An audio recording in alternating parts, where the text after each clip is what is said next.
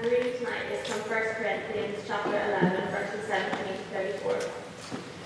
But in the following instructions I do not command you, because when you come together, it is not for the better, but for the worse. For in the first place, when you come together as a church, I hear that there are divisions among you, and I believe it in part. For there must be factions among you, in order that those who are genuine among you may be recognized. When you come together, it is not the Lord's Supper that you eat.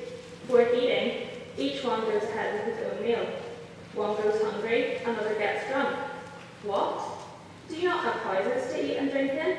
Or do you despise the church of God and humiliate those who have nothing? What shall I say to you? Shall I commend you in this? No, I will not. For I received from the Lord what I also delivered to you, that the Lord Jesus, on the night when he was betrayed, took bread, and when he had given thanks, he broke it and said, "This is my body, which is for you. Do this in remembrance of me." In the same way also he took the cup after supper, saying, "This cup is the new covenant in my blood. Do this as often as you drink it in remembrance of me. For as often as you eat this bread and drink this cup, you proclaim the Lord's death until he comes. Whoever therefore eats the bread or drinks the cup of the Lord in an unworthy manner will be guilty concerning the body and blood of the Lord. Let a person examine himself then, and so eat of the bread and drink of the cup. For anyone who eats and drinks without discerning the body eats and drinks judgment on himself. That is why many of you are weak and ill, and some have died. But if we judged ourselves truly, we would not be judged. For when we are judged by the Lord, we are disciplined, so that we may not be condemned along with the world. So then, my brothers, when you come together to eat, wait for one another. If anyone is hungry, let him eat at home, so that when you come together, it will not be for judgment. About the other things, I will give directions when I come. This is the word of the Lord. Thank you. Thank you very much, Charlotte. It would be great help to me and yourselves if you could keep your Bibles open. And I don't know what the page number is in the few Bibles in 1 Corinthians 11. Great to be back with you. Great to be back in this exciting book of 1 Corinthians. And you probably guessed that tonight's passage, tonight's sermon, will probably be just a little bit less controversial than last week's, if you were with us last week. But as I was thinking about our passage this week, and the topic it addresses, the Lord's Supper, I was struck by how different issues are deemed controversial in different times. I know that a lot of us found last week's passage difficult, uncomfortable, because Paul says what is so different to what the world around us believes. But the funny thing is, if we got in a time machine and travelled back 500 years, people would hardly have batted an eye at what Paul says in the first half of 1 Corinthians 11. But this second section, this second half of 1 Corinthians, they would have been on the edge of their seat, dying to hear what Paul says about the Lord's Supper. Because the Lord's Supper has been, and in some places still is, a hugely divisive issue. What is the Lord's Supper all about? What happens at the Lord's Supper? People have died defending their beliefs about the Lord's Supper. What it means, what happens, or indeed what doesn't happen during the Lord's Supper. And I know that there are lots of people here from a variety of different church backgrounds who will have been brought up with really polar opposite views on the Lord's Supper. On the one end of the spectrum, some of you will have been brought up, if you're brought up in a Christian environment, of course, not everyone was, but some of you will have been brought up thinking that the Lord's Supper is pretty meaningless, it's pretty unimportant. Some of us might have even asked the question, why do we bother with this strange ritual at all? I was talking to someone this week who told me that the first time they celebrated the Lord's Supper, it was a Chinese that they had at their youth group. And they got a pallet out and they sat on the floor like Jesus and his disciples would have. And as they had their honey chili chicken, that was their form of the Lord's Supper together. They really don't think it matters at all. Others will have been brought up being taught that the Lord's Supper is the single most important thing that you can do for your Christian life. That the Lord's Supper is the most important thing that Christians do when they gather together. Because there, in the Lord's Supper, the bread and the wine literally transform into the body and blood of Jesus. What could be more miraculous? What could be more important? What we'll find here in 1 Corinthians 11 is that Paul's teaching on the Lord's Supper, and this is the only place that the New Testament speaks of Christians celebrating the Lord's Supper. Paul's teaching here offers a corrective to both of those extremes. Because the people over here think it doesn't really matter. It's clear that for Paul, the Lord's Supper matters. It's not an optional extra for the Christian. But he also says that the most important part of the Lord's Supper isn't what happens to the bread and wine.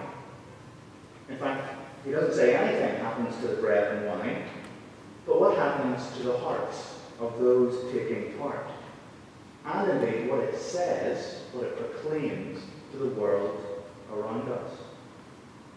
As always, we're going to need God's help to understand his words. I'm going to ask him to help us now by praying, and I will if you pray with me. Heavenly Father, please help us by your Holy Spirit to understand these words. May they correct us, teach us, rebuke us, and train us in righteousness. We ask this in Jesus' name. Amen.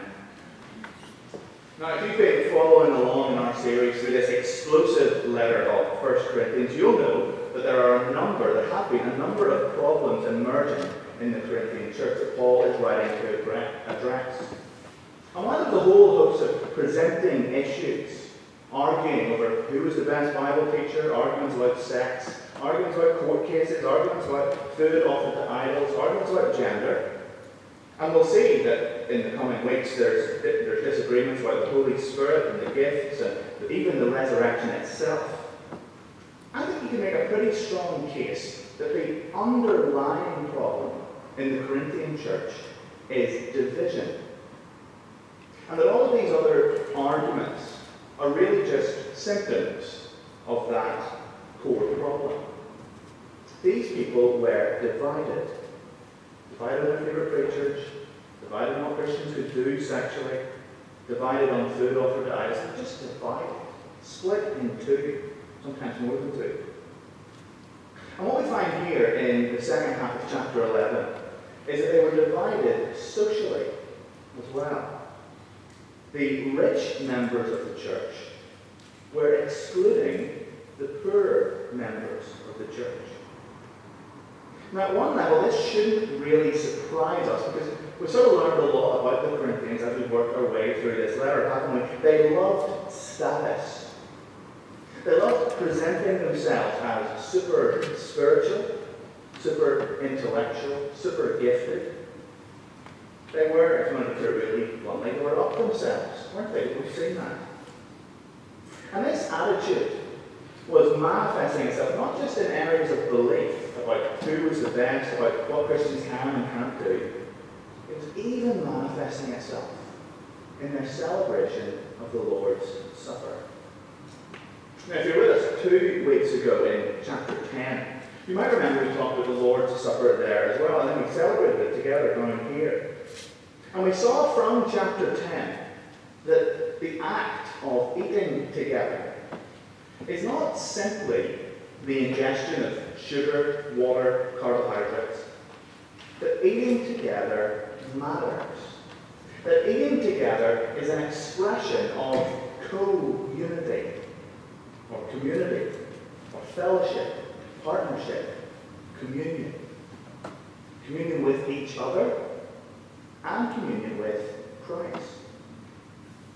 And we saw, I hope you were convinced, that we also know this instinctively, even if we've never really thought about it. That's why table manners matter. That's why we eat at all of life's big events, baptisms, birthdays, graduations, weddings, even funerals. Eating together matters, and how we eat together matters. You might remember I asked you how you'd feel if you invited me for dinner, and I came to your house, and I put my headphones in, listened to a podcast, and scrolled through my phone the whole time. How we eat together matters. Our table manners communicate what we think about the people we're eating with. And what we see is that the Corinthians' table manners were shocking. Look at verse 17. I've got it on the screen here. I think it's going to work. It's not working. Is the USB button at the back to do it? Can you push that on for me anyway? Very small text. Yeah, I'm sorry. So look it up on your own phone if you can't see it. It's not working. Oh, there we go. We are working. Excellent. But in verse 17, in the following instructions, I do not commend you, because when you come together, it is not for better, but for the worse. For in the first place, when you come together as a church, I hear there are divisions among you, and I believe it in heart, for there must be factions among you, in order that those who are genuine among you may be recognized. When you come together, it is not the Lord's Supper that you eat. For in eating, each one goes ahead with his own meal. One goes hungry, and another gets drunk. What? Do you not have houses to eat and drink in? Or do you despise the church of God and humiliate those who have nothing? What shall I say to you? Shall I commend you in this? No, I will not. These are some pretty strong words from Paul. Look at the end of verse 18. When you come together, it is not for better, but for worse. In other words, your church gatherings do more harm than good. You'd be better off not coming to church, in fact. It's that bad. Now, whenever we hear what's going on in Corinth, it sounds, well, I certainly find, it sounds really strange. Because the way that we practice the Lord's Supper, at one level, looks very different to how they would have practiced it.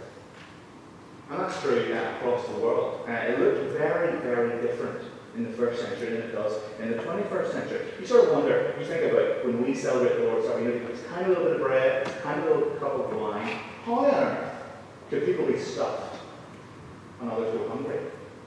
How on earth could people get drunk off such a small cup of wine? But we need to remember that 2,000 years ago, the gathering of church looked quite different. There were no church buildings in the first century, none. Churches met in people's homes, and people's homes were small. And so they usually try and meet in the largest homes of their members, which likely belonged to the wealthiest members of the congregation. That's what makes sense. So who's at the biggest house will go and meet there. They met on Sunday. The New Testament makes that really clear. But remember, Sunday was not a day off in Corinth or anywhere in the Roman world. And so they likely met in the evenings after everyone had finished work. And it seems that in Corinth, probably because people were coming straight from work, they planned to have dinner together. That sounds lovely, doesn't it? Well, maybe not. You see, what was happening was the wealthy members of the congregation ate all the food. They even got drunk, while there was nothing for the poor of the church. Now, why did this keep happening? How could this happen? Well, in the Corinthian homes, even rich people's homes, they weren't huge, and a good dining room would have held maybe 15 to 20 people. But lots of houses, even the not so rich houses, had courtyards, atriums, I think they're called, courtyards in the middle of the homes. And so you would have met in the dining room, and the meeting would have sort of spilled out into the courtyard. A little diagram here. This is sort of a floor plan of a first century church. You see the dining room there over on the right, and then you would have spilled out into the courtyard, and that's probably what where the church service met. And you can imagine, it doesn't take a lot of imagination really to think of the rich people. You know, they get off work early. You know, they're the boss, after all. You know, they can take it off if they want. And they arrive to church with all of their other rich friends, and they get a seat at the dining table, because they're there first. And they say to themselves, well, sure, we'll just start anyway, because, you know, Sarah, she'll be manning her stall, So she'll not be here for a while. She's got to pack it all down. And Johnny, well, Johnny's a slave, and his master won't let him off for another 2 hours. So there's no point, letting all this good food get cold. In fact, we'll just open another bottle of wine while we're waiting. And then when the poorer members of the church, who might be arrived late because they had to work, there's nothing for them to eat, but the rich are stuffed and even drunk. And then they celebrate the Lord's Supper together. And Paul says this is an absolute disgrace. So much so that whatever they're doing, it is not the Lord's Supper. Look at verse 20. When you come together, it is not the Lord's Supper that you eat. And verse 22, do you not have houses to eat and drink in? Rich people. Do you despise the church of God and humiliate those who have nothing? The Corinthians' preferential practice, their favouring of the rich members of the church at the expense of the poor, was a fundamental denial of what Christ had done for them. You might remember we saw this 2 weeks ago, that one of the purposes of the Lord's Supper was to express the unity that Christians enjoy in Christ. Here's the verse, 1 Corinthians 10:17. We who are many are one body, for we all partake of the one loaf. But the Corinthians had turned what was supposed to be an expression of their unity with each other in Christ into an activity that expressed division, even superiority. And Paul says something really strange. Paul says this is so serious that some people in the church were ill and had even died because they were abusing the Lord's Supper in this way. Look at verse 27. Whoever therefore eats the bread or drinks the cup of the Lord in an unworthy manner will be guilty concerning the body and blood of the Lord. Let a person examine himself then, and so eat the bread and drink the cup. For anyone who eats and drinks without discerning the body eats and drinks judgment on himself. This is why many of you are weak and ill, and some have died. But if we judge ourselves truly, we will not be judged. But when we are judged by the Lord, we are disciplined, so that we may not be condemned along with the world. This is a bit strange, isn't it? Like, what on earth does this look like? What does this mean for church practice? I said earlier that there are sort of 2 extremes when it comes to the Lord's Supper. Some of us think it doesn't mean anything at all. Well, that can't really be an option, can it? Paul says that the Lord's Supper is so serious that misusing it, abusing it, has caused some people in Corinth to die. Now, this raises the important question, and it's a bit of a tangent, but it's important. The important question of physical suffering as a consequence of sin. The idea of God punishing people through sickness. And whenever we come to this idea, when we come to this question, we need to be very, very careful. Because you see, there are lots of people who are suffering. There are lots of people who are sick. There are lots of people suffering bereavement. We think that God is punishing them for something. I spoke to a woman last week who told me just that. Loads of deaths in her family. She says, God must be punishing me for something. If you've ever read the story of Job in the Old Testament, you will know that personal suffering is not necessarily a punishment from God for sin. That's the sort of overwhelming message of this 42-chapter book in the Old Testament. And then there's the words of Jesus. In John chapter 9, the disciples come across a blind man. And they ask Jesus, is he blind because of his own sin or because of the sin of his parents? And Jesus says, neither. In Luke 13, Jesus addresses our political and natural disasters. And he says these things did not happen because of those individual people's sin. And so we need to be very, very careful that we don't attribute personal suffering in ourselves or in others to sort of individual sin. I'm sure some of you will know that this is an area where lots of well-meaning Christians do a lot of damage to others. The reason you're sick is because you've got a secret sin in your life.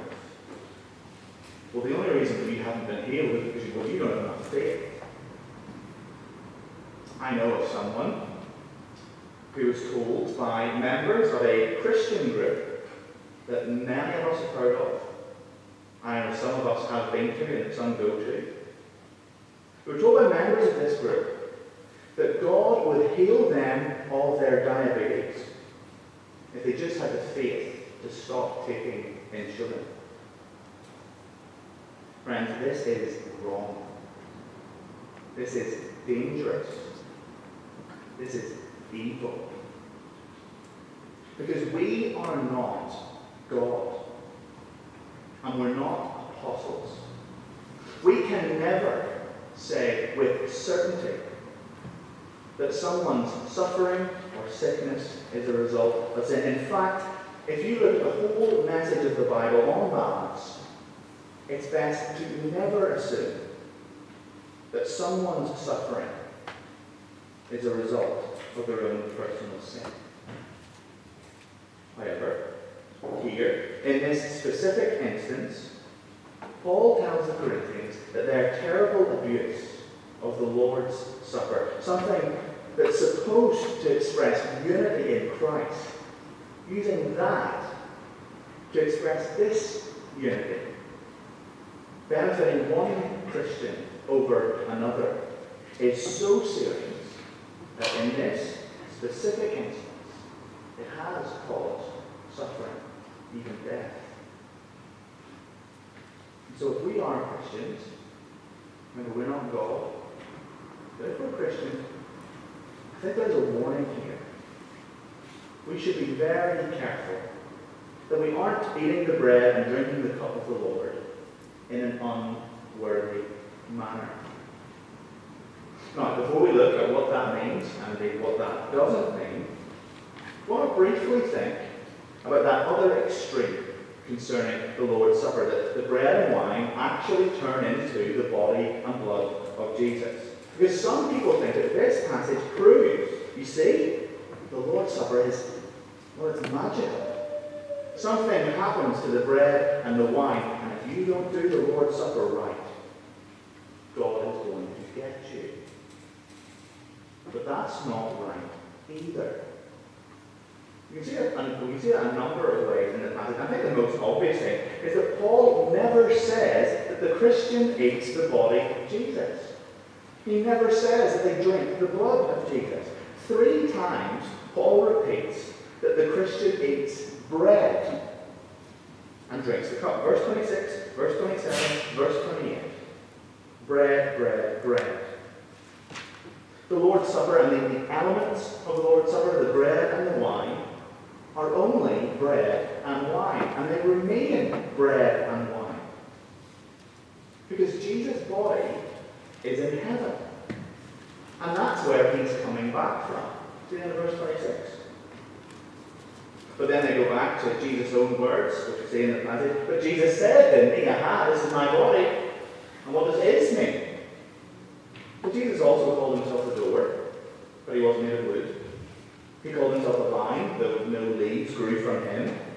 He called himself a shepherd, but he was a carpenter and a teacher. Nothing special happens to the bread and the wine in the Lord's Supper. But that doesn't mean that nothing special happens to the Christian. Because the Christian is expressing their unity with each other in Christ. We've seen that again and again and again, haven't we? And the Christian is proclaiming the Lord's death as they eat and drink. And that is special. That is supernatural. There is nothing greater that anyone can do on this whole earth than proclaim the Lord's death. And that's what we do every time we celebrate the Lord's Supper. That's what we do every time we open up God's Word and tell people the gospel. That's what we do every time we run a life course. The Christian must proclaim the Lord's death. It is the most important thing that we do.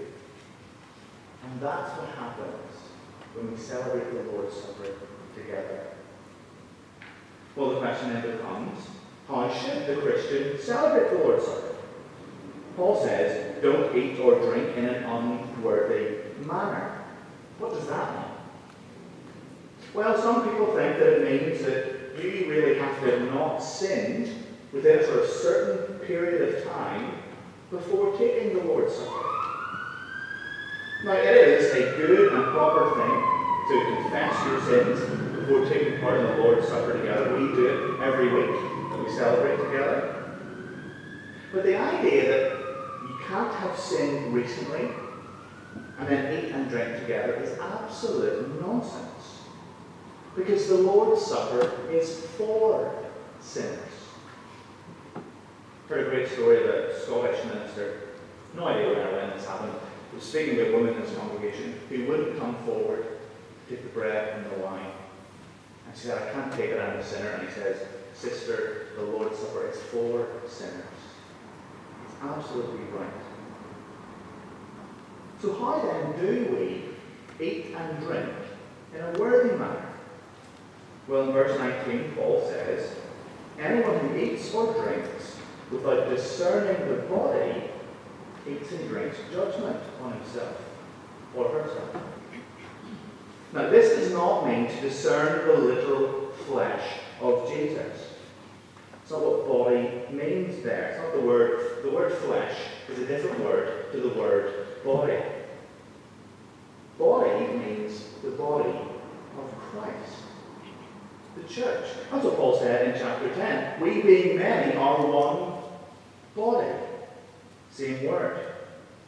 And then immediately after this passage, straight into chapter 12, well, that's what chapter 12 is all about. We are all members of the body. We are all baptized into one body. 19 times in chapter 12 alone, Paul uses the word body to describe the Christian.